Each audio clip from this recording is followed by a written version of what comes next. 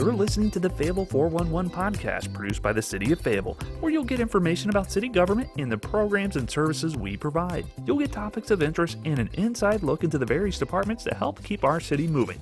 I'm Gab McRobert. And I'm Sherry Kropp. Thanks for joining us for the Fayetteville 411. Today we're joined by Dominique Lazo Johnson, and she is from the city's Economic and Community Development Department. Dominique, thanks for being our guest today. Thank you for having me. Now, in December of 2020, the city and the FMHA was awarded a HUD Choice Neighborhood Planning Grant, and this grant will be used to help revitalize the Murchison Road corridor to what we hope will become a transformed and thriving community. Dominique, talk a little bit about this Choice Neighborhood Grant. So, the grant was implemented. We did win the grant so that we can begin planning. So, basically, it was so we can start focusing on some of the challenges in the area. What is it that we need to fix in the area, what we need to focus our main attention towards, so we can build up the Murchison community. The grant is provided for communities that are underdeveloped, that has been kind of ignored, if you will, for several years and have been underfunded. So the grant is provided so that it can help these communities kind of gain equity and, gain an advantage. Well, not so much an advantage, but become equal with every other community that's within the same city. So what is our goal, or what are we looking to achieve with this grant program? What we want to achieve is basically a thriving community. We want to see all the residents' needs met. We want more businesses in the community. We want better living arrangements. We want to see, we want to meet the needs of the children as well. So that would means mixing in other children of different education levels. So that would entail mixing income housing, and that's basically what we're trying to do, is ultimately provide a mixed income living arrangement in Murchison community, so that way it will tap into everything we're trying to accomplish. Tell me a little bit about the Catalytic Early Action Project that will benefit the residents of the community. So the Early Action Project was strategically picked by the residents themselves. We chose to go with a digital equity plan and the Little Free Libraries. Let me talk to you about the digital equity. That will be providing free Wi-Fi for the community. And the reason for that, we saw when COVID hit, and even before then, several of the residents did not have internet access. And while we may see that as something that's daily, we might take it for granted. That was a real necessity for several of the communities, especially in the Murchison townhouses, which is what we're, really focused on changing. So digital equity is one of our first initiatives, as well as the Little Free Libraries. And the Little Free Libraries, we have plotted out 19 different locations that were picked by the residents. And these are areas in the community that do not have libraries readily available or accessible to the residents. So with this, we have this with the hope in mind that the children especially could just possibly walk to their corner, the nearest library, and could just pick up a book, leave a book, and they'll be able to read whenever they feel like it. And, that way we'll provide reader access equity as well. Excellent. And you talked a little bit about the Murchison Road townhouses, and I understand this is 60 units of low-income housing. Tell me a little bit about the plan for the townhouses. So the townhouses, for sure, we are focusing on trying to rebuild those. The housing development is really outdated, to say the least. Some of these homes, well, all of them, they do not have central air conditioning. They do not have washer and dryer connections in the home. And that it can be very hazardous, especially considering that the nearest laundry facility is crossing a busy intersection. So you can imagine trying to carry, loads of laundry across a busy intersection. So we're trying to rebuild the townhouses with the perspective of the residents, because they're telling us what it is that they want, what it is that they need. And for sure, AC was definitely one of the things. And I can understand why, it's the heat and washing. It's favorable. Yes. It's hot here. Yes, it is. And, wash and dryer connections. Again, just simple things that we may take for granted, because these are things that we may have readily available for us. And playground equipment. They just want to have a place, an area where their children can play at a park or something.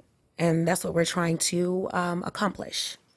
And Dominique, I know an important part of this process is to include all of the stakeholders in the area, which are mainly the residents, business owners, church leaders, community leaders, and things like that, in order to gather input and be able to create a neighborhood that they desire to live in.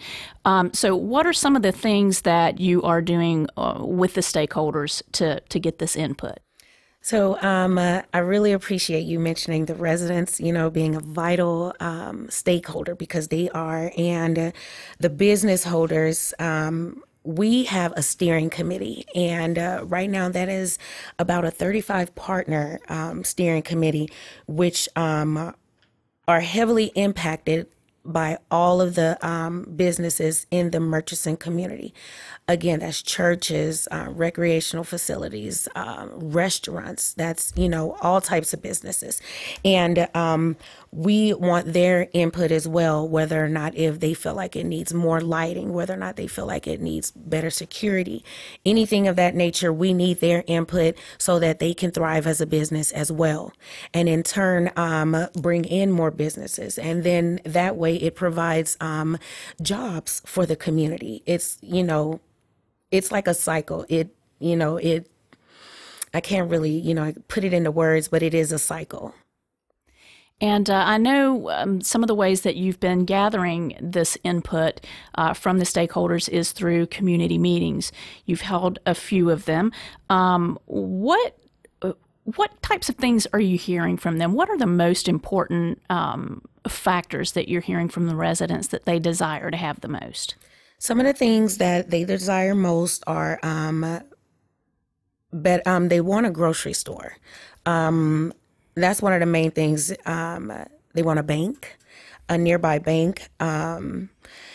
They talk about the condition of the homes, the lack of other shops and services. And they really are concerned about gentrification and displacement. Mm-hmm.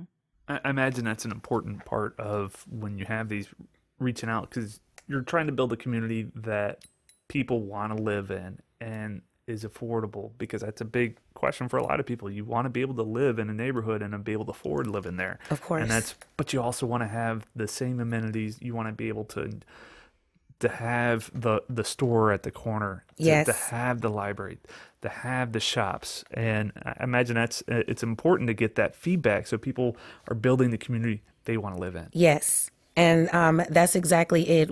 And that's my thing too, because the thing is, like, you enjoy going home at the end of the day, and everyone wants to go home to a community to a place that they enjoy.